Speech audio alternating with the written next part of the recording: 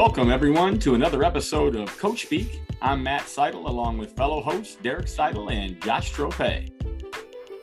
Today's guest is Ferris State University men's basketball coach Andy Bronkema, who just 3 seasons ago led the Bulldogs to a 38-1 record and an NCAA Division II national championship. Coach Bronkema was an outstanding player at McBain High School and Cornerstone University before joining the Ferris State staff as an assistant in 2007. He has been the Bulldogs head coach since 2013. Today, Coach Bronkema talks about his full court pressure defense, what he looks for when recruiting, and how he attacks switching defenses and the icing of ball screens. He also explains his favorite part about being a girl dad in our new Shot Clock segment. So without further ado, here is Coach Andy Bronkema. Hey, before we dive into today's topics, Coach Bronkema, we appreciate you taking time out of your TBT schedule and joining us on the pod. Welcome. Hey, thanks for having me, guys. No doubt, no doubt. Hey, I guess we want to jump right into, something that I think you're known for, whether you like it or not. And I know it's something that we have paid attention to, and even watching your team play live and on some video, it comes up, and that's kind of your full court pressure defense. You guys seem to, regardless of the situation, you're going to apply that. So I've seen you play. I saw the exhibition game against Michigan State during your national championship season. By the way, that was an 8-point loss. If people didn't know that, that was a pretty good performance in an exhibition game. I saw your 1920 game against Lake State on video as I was kind of prepping for this. You guys seem to be in something all the time, whether it's man pressure. I think I even saw a little 2-1-2, maybe some diamond with some trapping, and you're bouncing around in different presses. But can you kind of give us the idea of what you're trying to do with your pressure and why you believe so strongly in that? And then maybe we'll break it down in terms of what you do and how you build it. Yeah. Well, first of all, it started, I've been head coach for 8 years. It started around year 3, and we always had some pressure in, some options, but we were playing a half-court game at, I believe it was at Walsh University, and we were in a half-court battle the whole game, kind of controlling it, and lost it down the stretch. And we went in, to the locker room, defeated, and kind of as a coaching staff on the way home, just it wasn't setting real well with us how we went down. We didn't like going down like that. It felt like we had more left to give. It felt like we didn't go down swinging. And it was kind of a decision from then on that playing in the half court wasn't really the style that made us most comfortable. We wanted to play more aggressive. We wanted to enforce our will. We wanted to get up and down. We wanted to, go down swinging if we were ever going to go down again. That was the beginning of it. I never set out to be a pressing team. We didn't press much when I played in high school. We pressed a little bit, token man-to-man when I was in college at Cornerstone. And there was a little bit of a full court philosophy there. But we just decided no more. We're not going down like that. So now, fast forward 5 or 6 years later, I guess what I'd say our pressing philosophy is just to junk it up. We have a lot of different variations, and we throw a lot of stuff out. And, based on the other team's personnel, we see what sticks. And, by the end of the game, we kind of have something that we think is giving them a little bit of trouble. So some of the reasons we press, I guess the first one is, it's definitely not steals. I mean, if they throw it to us, that's good. We try to get some, pressure on the ball and steals off the ball. We don't try to go for that low-hanging fruit. You get fouls in the trap and we just don't try to go for that. We try to get them off the ball, but it's that shot clock that we have. So the basic philosophy is if we take off 9 seconds, it's 2 less actions we have to defend in the half court. If we defend 2 less actions each possession all game long, we're a better defensive team. So it's it's not a bend but don't break. It's not that loose. Some of our versions of a press are. We have no trap, and we just stunt one step at, 2 steps back. We're just stunting at the guys, and we're falling back into our defense. But we're definitely trying to fortify after our press defense. We call it fortify. We don't have our big men leave the basket. Sometimes we do give up corner threes because of that, but we don't have them leave the basket. And we're sprinting back and matching up and getting into our shell defense. It's number one emphasis out of the press. That way we're giving up quick shots, but we're not giving up layups. And we're fortifying our shell defense. So we do have 3 versions of the press and some wrinkles out of each one. We have a man-to-man press. We have a basic diamond press. And we have a 3/4 court press. And those are the 3 that we use. The best thing we do with our presses is we spend time in practice, practicing them. And we have lead up drills, and we have, sequences that we go through, and we have 15-minute sequence for each one of those presses. And we do those each week. And then when we do our other drills in practice, we're always in something, and we're reacting. So if we run a half court set, then after the made basket, we're reacting into the pressure that we're in. So the set's not done until we're back into our pressing positions. Or if we're playing, full court scrimmage or, a transition drill, we're always in the press. So we're getting a lot of reps. I want to jump. Let me follow up on that. I'm sure these guys have some questions too. So let's just talk about your man-to-man version, because I said, the snapshot that in terms of some prep work that I saw was the Lake State game from 1920. But you guys were in kind of a man-to-man. It just kind of keep the guy in front, make him work to get the ball off the floor. Everybody was just taking care of business. But as that game went on in the second half, all of a sudden the pressure got more intense.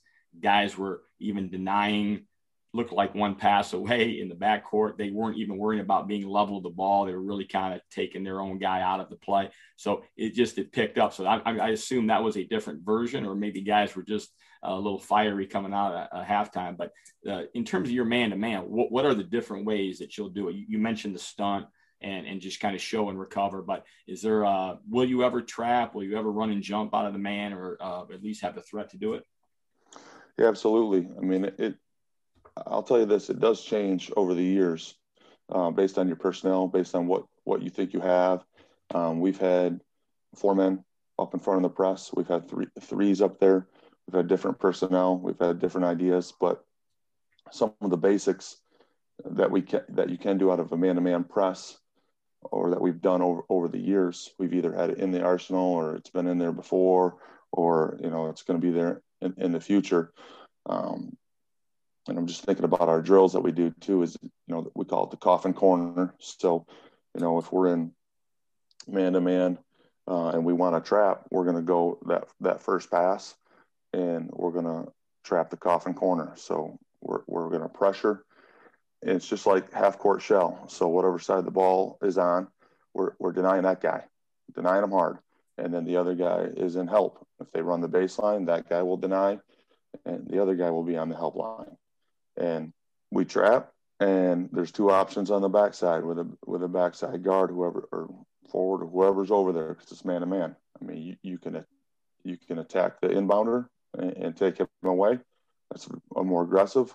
Or you can, stay with your man, and then when they throw it back to the inbounder, you can stun at them, slow them down. So let's say that the inbounder is a 4-man, or they take it out with a big that can't dribble. We're going to want to run a trap, coffin corner, have them throw it back, and then deny everybody else and have that guy dribble up the floor. I mean, that might be the only thing we accomplished, but he's got to enter the offense, and he's got to dribble up the floor uncomfortably. And, you're just another drill you just work. Simplest drill, you work the Z drill, full court. We Z them up to half court, and we play one-on-one, keep them out of the paint. So that's a drill that we do, and we do it all the time. Very basic, but none of these presses work really well if you can't pressure the basketball. I mean, if the guys have no pressure on the basketball, then they pick you apart. So we really try to heat up that ball. So that's an option. Another option is just the run and jump.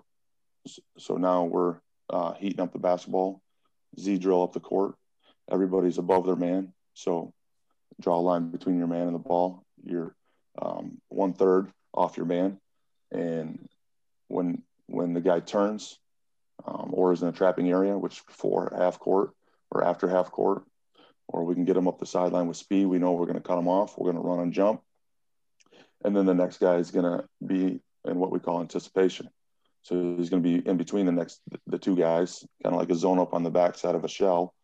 And he's just going to read the eyes of the guy that's getting trapped or jumped and try to pick one off, try to get hands on one. So, and that's another drill that we do. We set up that scenario. We got guys in between and we work on that anticipation. We also circle around the jump ball circle and, we trap. It's usually 4-on-4. We got to get 5 deflections and we'll trap the ball and the offense has to hold it for a couple seconds before they pass it. And then they have to pass and the other 2 guys are in between, the other players. And then when they pass it, they don't get a deflection. The next 2 guys trap and the other 2 guys are in between. So that's another anticipation drill that we do. They can't get out of the drill unless they got, 4 deflections or steals. So that's the run and jump. And typically you only have time, you have time for only one run and jump. You can't be doing it all over.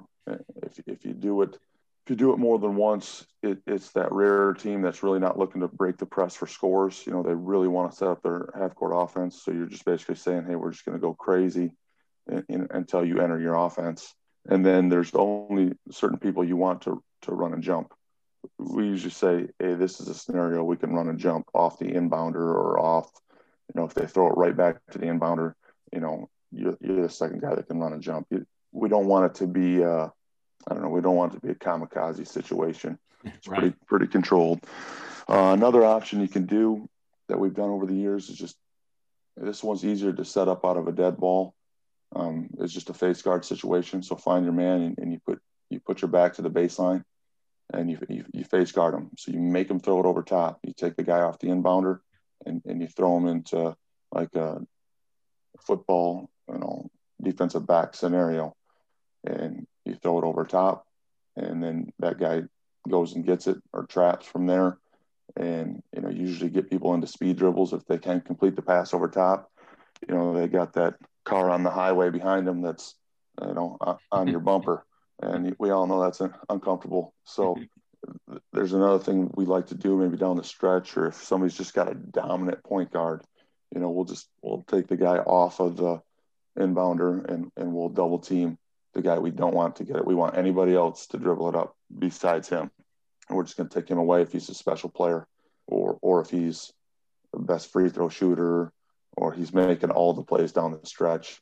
We're just going to get it out of his hands. So those are the, main man-to-man options that we run over the years. Coach, I was going to ask, early in the year, a lot of the teaching points, you're putting these things in early in the year. You mentioned that about 15 minutes you work on each press during the week. I'm assuming that's like during the grind of the season, so you're not running their legs weary and those things like that. But early in the year, or am I envisioning how this works? Like, how do you guys work this in? I think that's my big question. Yeah, so it's just in the DNA of everything we do. So essentially, we're pressing all practice along, but we have developed. All I was saying was we have developed these 15-minute lead-up segments where we're doing these drills, like man-to-man wise. We might do a coffin corner drill, an anticipation drill, a run and jump drill, and it leads up to 5-on-5, and now we play a reaction press drill where all 10 guys are in the paint, kind of moving around, and I'll call out a color and a press, so black ball, and I'll say what press we're in, and they have to react into it. I'll make a layup. Usually I make it. Sometimes I miss it, but they know to play it. They'll react into the press, and that's the back end of that 15 minutes.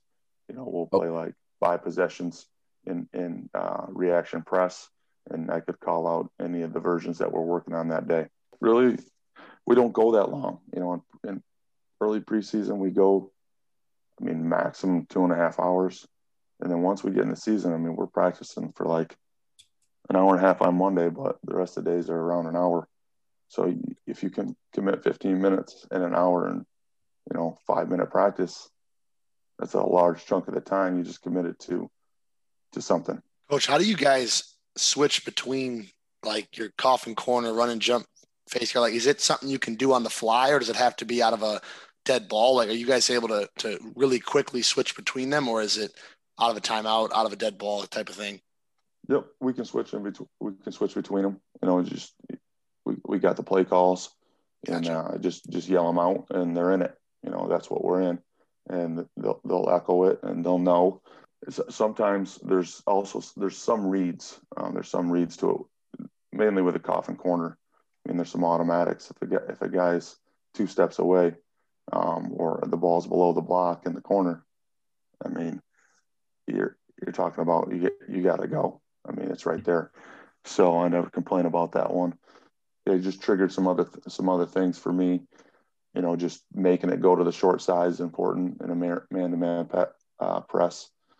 So if they run the baseline, you're always shading toward the middle, making it go to the short side. That way, the distance you cover to that coffin corner, that trap, is smaller. The guy guarding the inbounder. If you're guarding the inbounder, we're asking you, to get on that ball and trace the ball, try to get that 5-second call, right away. That's why we call it reaction press, and the drill, because we're reacting into it. We can't. There's times, still even with us, we're well trained, but the guy guarding the ball makes a nice step back jumper, and he's backpedaling. He's like, oh shoot, I got to come up and get into my position. So we work on that too. There's a couple details there. So I just call it from the sideline, like you would call an offensive set or a secondary action. Got it. And I guess I'll follow up with that real quick so like you mentioned earlier, like you kind of see what works and what doesn't work. So that allows you to stay, like if you're in a diamond press, and it allows you to go on a quick run because it is working. And if it's not, then you can jump out of that. Is that one of the reasons you guys kind of do that as well?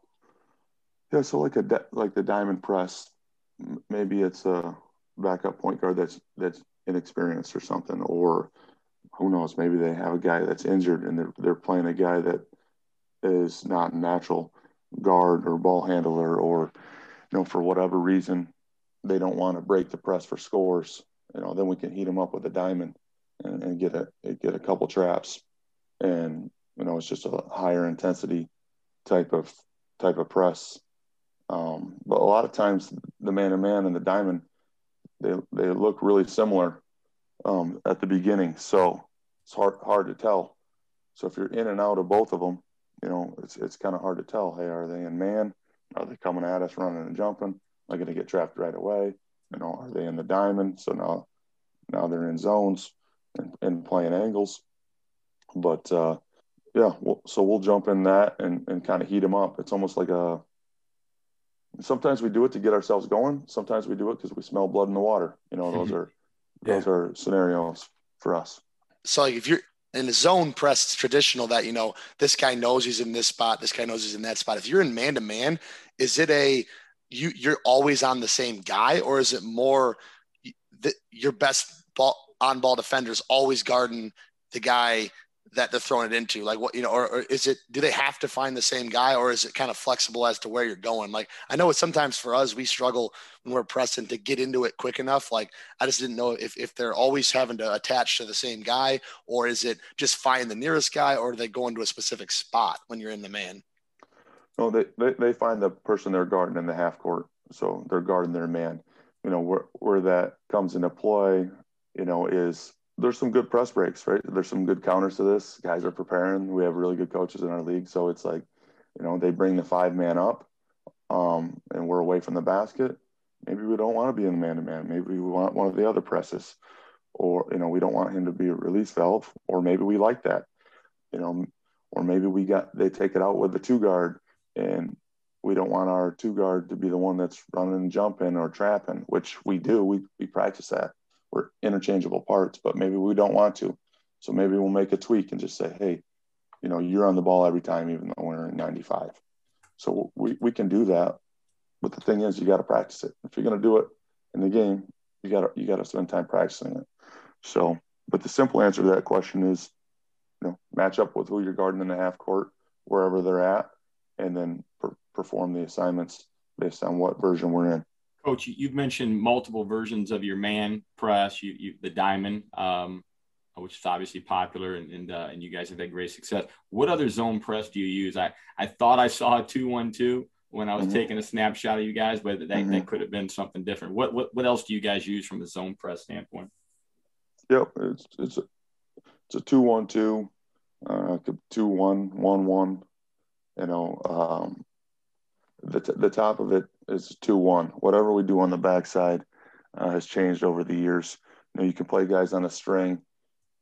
You can leave a guy by the basket and just have one guy cover sideline to sideline. We've done different things on the backside, but that one's a little bit more 3/4. But again, when the ball comes in, we still try to heat it up because they'll just pass over top of us. They'll get into empty areas, open areas, and just pick us apart. So as soon as the ball comes in, we take the guy at the 2-man front. We heat up the basketball, and whatever way he goes, it's good for us. He's just got to go with speed. So if he goes up the sideline, we can get an alley trap, and we practice that alley trap a lot. That's one of our lead up drills in our 15-minute segment.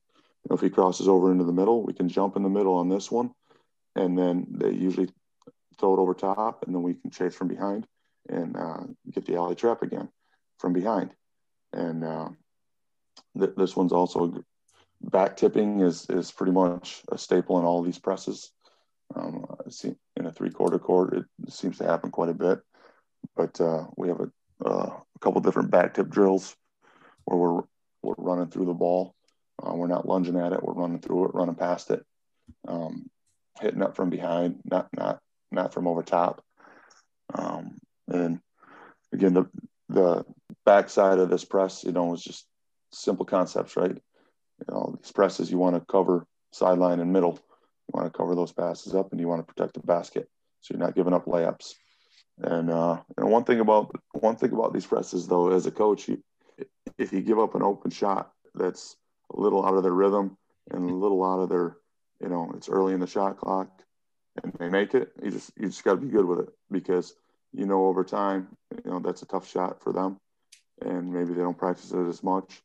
It's certainly not one of their special, top secret go-to sets that they like to run. So you kind of got to live with it, right? Oh, they made a couple early shots, and now we have the pace of play that we like and we're used to. So be it. They'll miss a few too, and we'll be off to the races. Your zone presses, we've obviously talked about a couple of them. Are you always converting back to man-to-man defense, or will Ferris State basketball occasionally stay in a zone, even in a quarter court? Occasionally, yeah, we will occasionally, but we're converting back to man-to-man. Right. And that's the thing about it too. We end up guarding some guys that aren't our initial matchup. So that's just, it is what it is. There's good and bad, and you just ultimately you believe that the good outweighs the bad, and it's your style of play, so you roll with it, and you can't have everything, But we call it fortifying, and we do look to, there's all sorts of situations where you can switch off if it's a huge matchup. You can fix it. Call it fix it. It's just something that we work on. Coach, we're always curious, in terms of when you're looking at a high school kid to recruit, with you guys playing this style, what are you looking for when you're recruiting, whether it's watching a high school game or an AAU game or video that's sent to you? Is it really, are you just looking for the best player you can get, or do they really have to be a certain type of kid? What specific things are you looking for to fit Ferris State basketball? Specific things. Well, first of all, we are looking for specific things. It's not the best player that we can get. It's the best player we can get within those things, because Ferris State is Ferris State, and there's a lot of good schools out there, but we are who we are. So, and we have to communicate that very clearly to the recruits, exactly who we are, what we try to do, what our school's about. That way, they have a chance to stay. And under promise, over deliver. We want to, in a weird way, we push a lot of people to say no, because we don't hold back.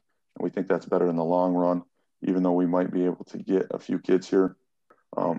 If we leave some things out, or if we say things a certain way, it'll burn you in the long run, because we are who we are. And we have a lot of positive things at Ferris, but it's not for everybody.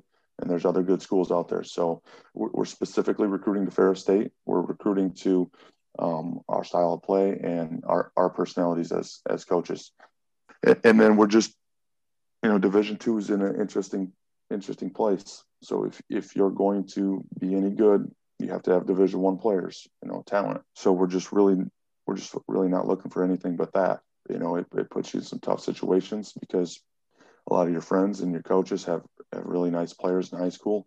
But if you took, I'll use myself for example. I played NAI, had some GLIAC offers, but if I was to recruit myself, 15 of Andy Bronkema, we'd have 5 good players, and we'd had 10 bad ones.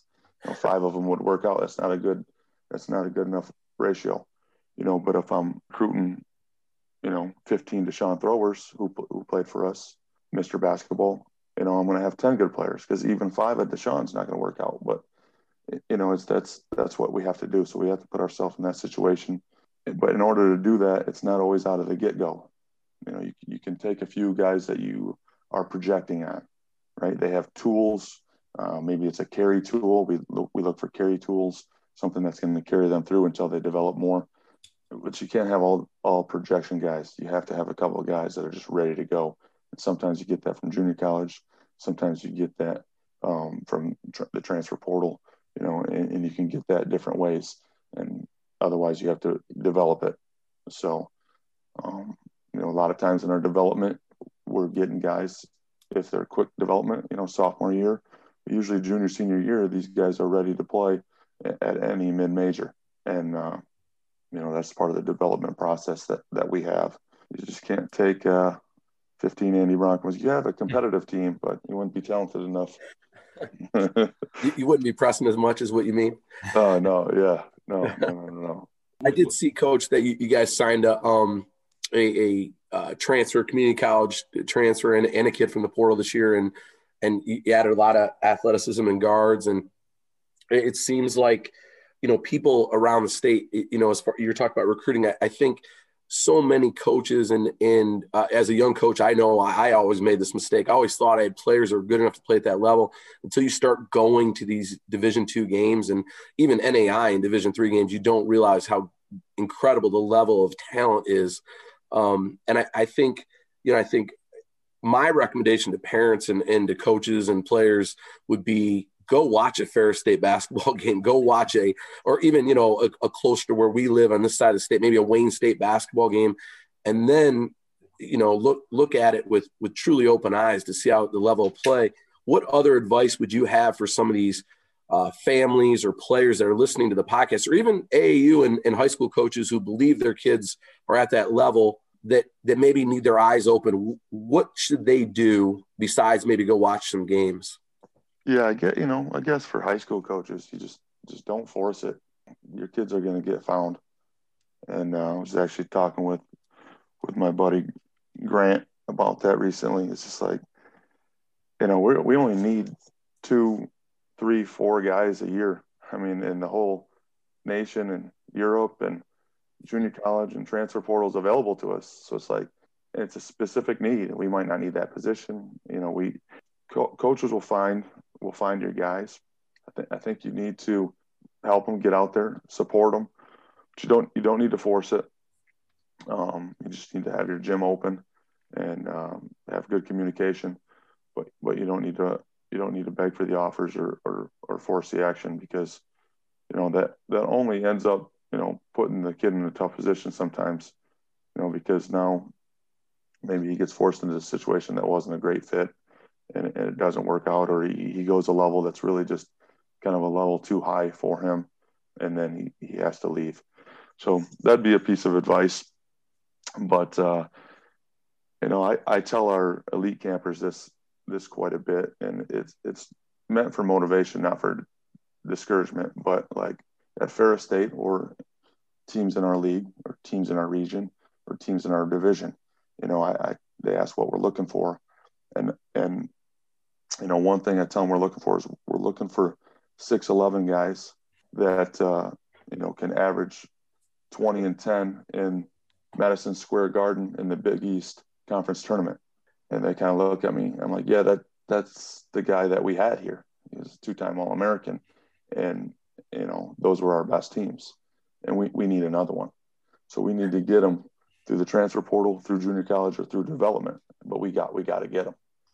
And, I asked them to raise their hand if they're 6'11" sometimes, and none of them are.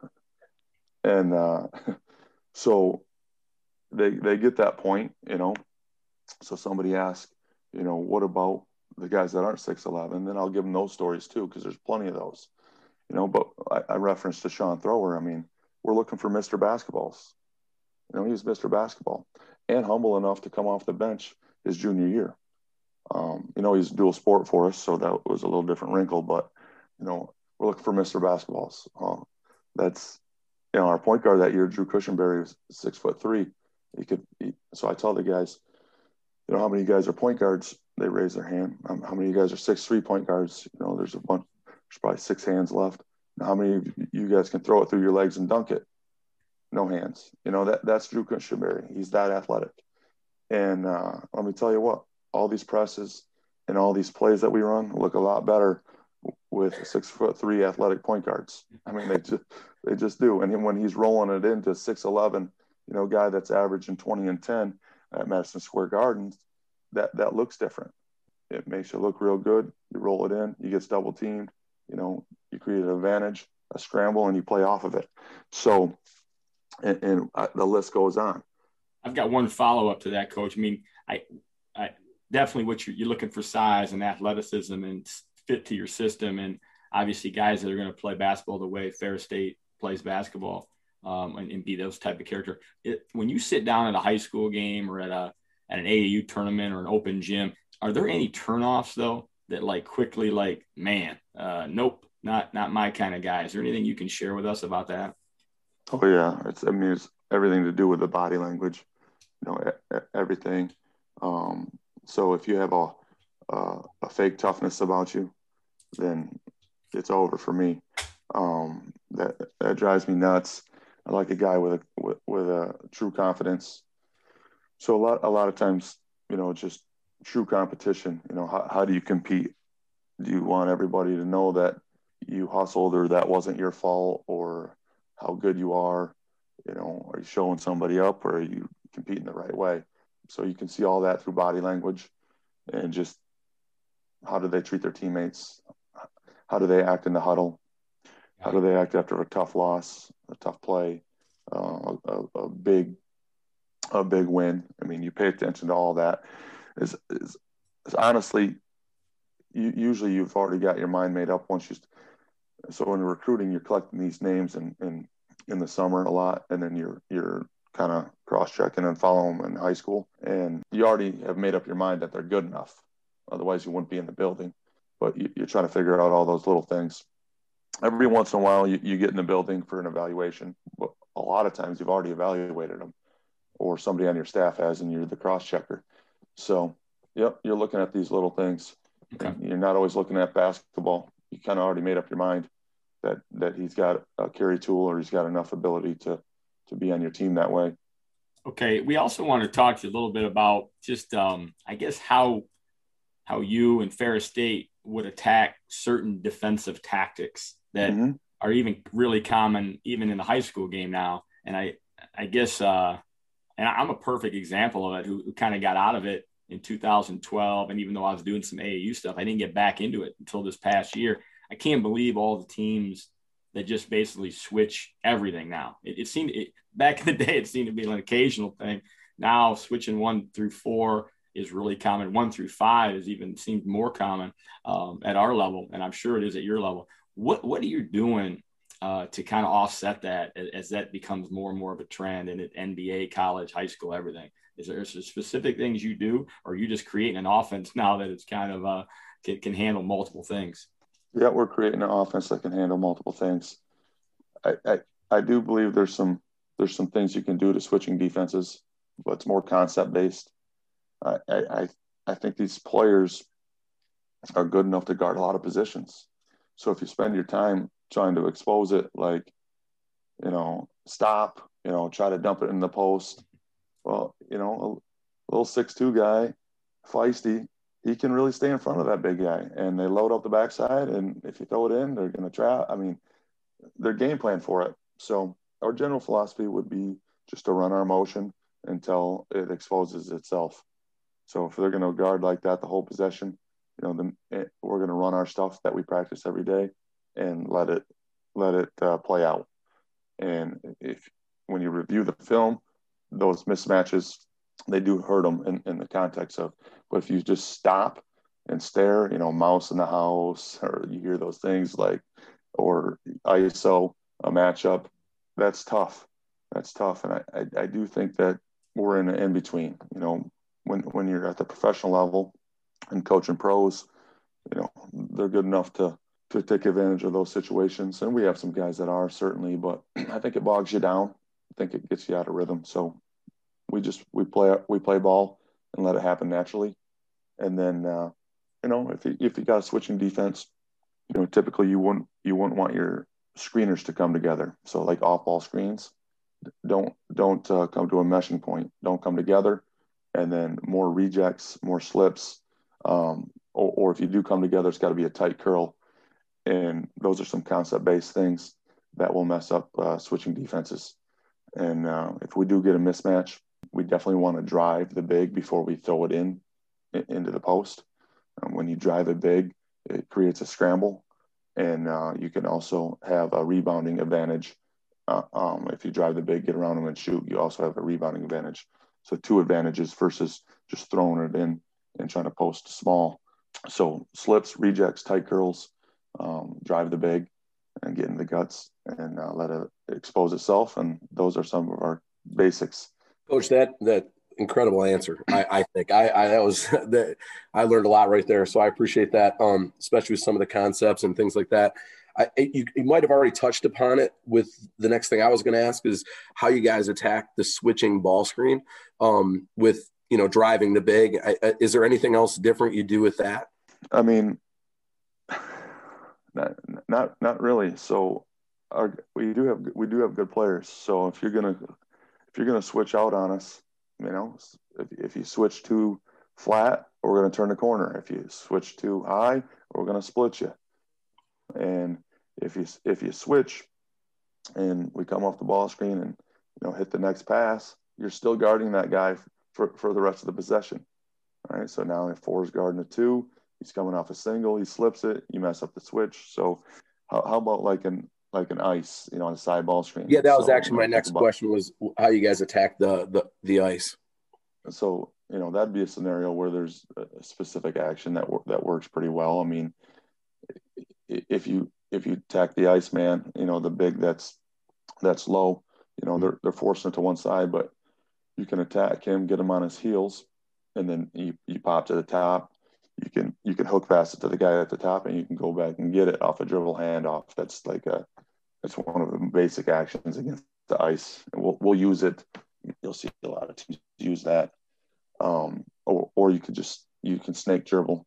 So you refuse it and you snake it into the middle, and you can get some good action that way. But those are two drills that we practice. And one follow-up question to that is, do you guys do you empty out the corner when you're dealing with an ice when teams are icing you? Do you try to empty that corner out so it's open? Yeah, typically on a lot of our ball screen stuff, that corner is empty. If it's not empty, it better be a shooter.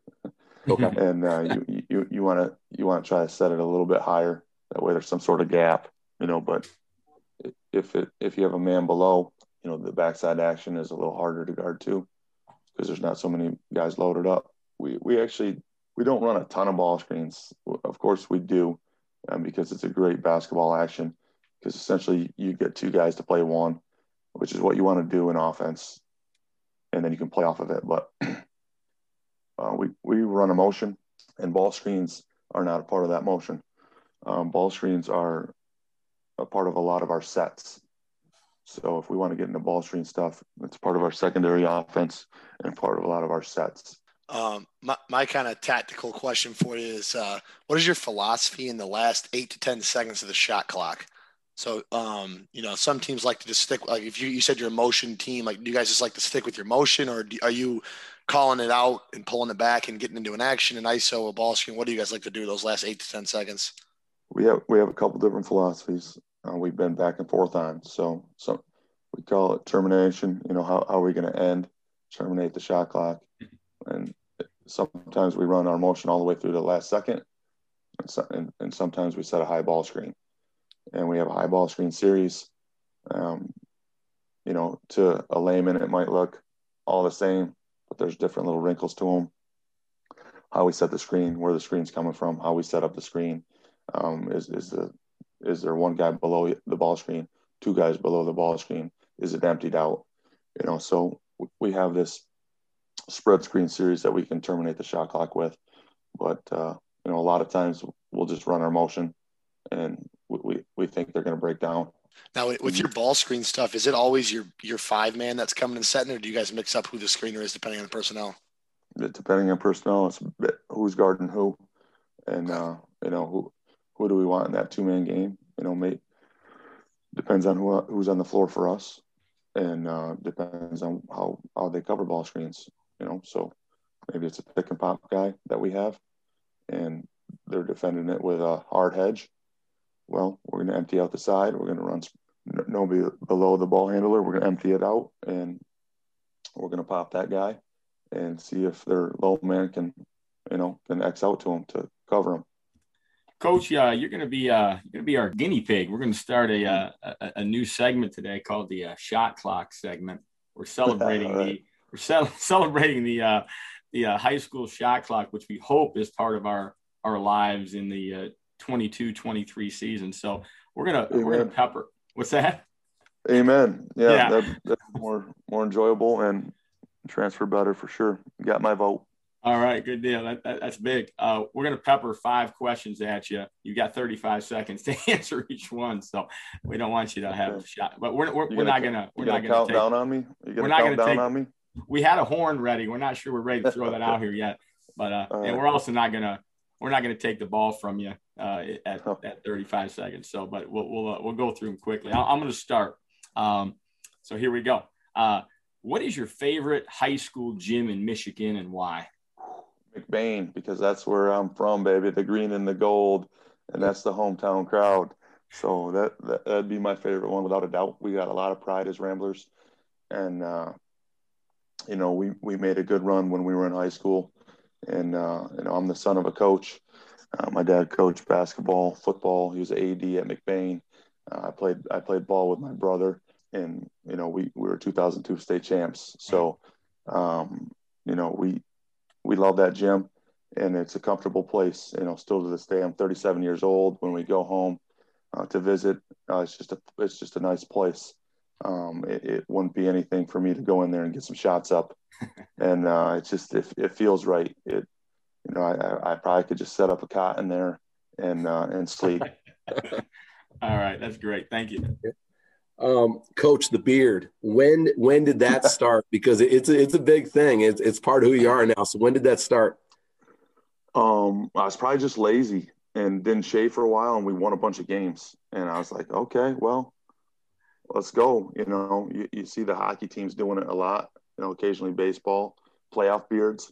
And so I did it, and then it caught a little traction. So I did it again and did it longer and longer. And I guess the biggest point for the beard was when we shaved it for Mitch Peterson and Duchenne's muscular dystrophy, and we raised over $11,000 just to shave the beard with donations, and that was a big deal for us. So, you either love it or you don't.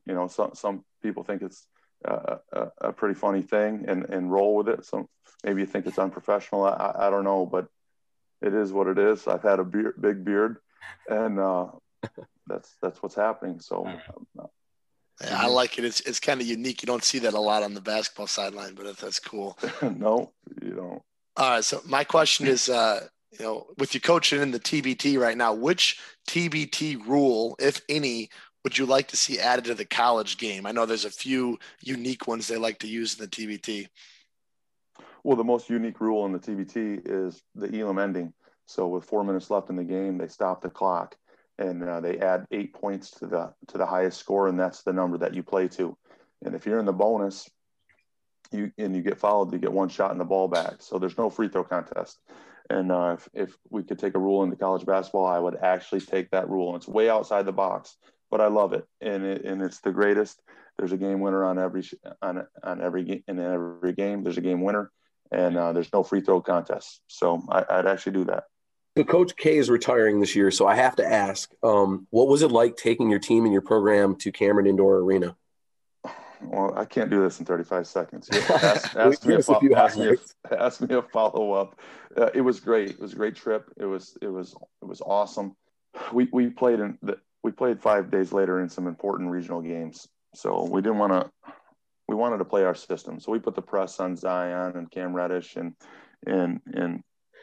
all their guys that got drafted into the first round that year, and we got beat by a lot. So I hate to get beat. It was embarrassing in that way, but we did what we did, and we enjoyed every other part of it. But I thought we had a little bit of a new team, graduated a lot of our guys from the year before that were seasoned vets, and I thought we had some open shots that we could have made and some things we could have done, to represent ourselves a little bit better. So I don't want to be sour, but I didn't like getting beat by so much. And that's kind of what sticks with me.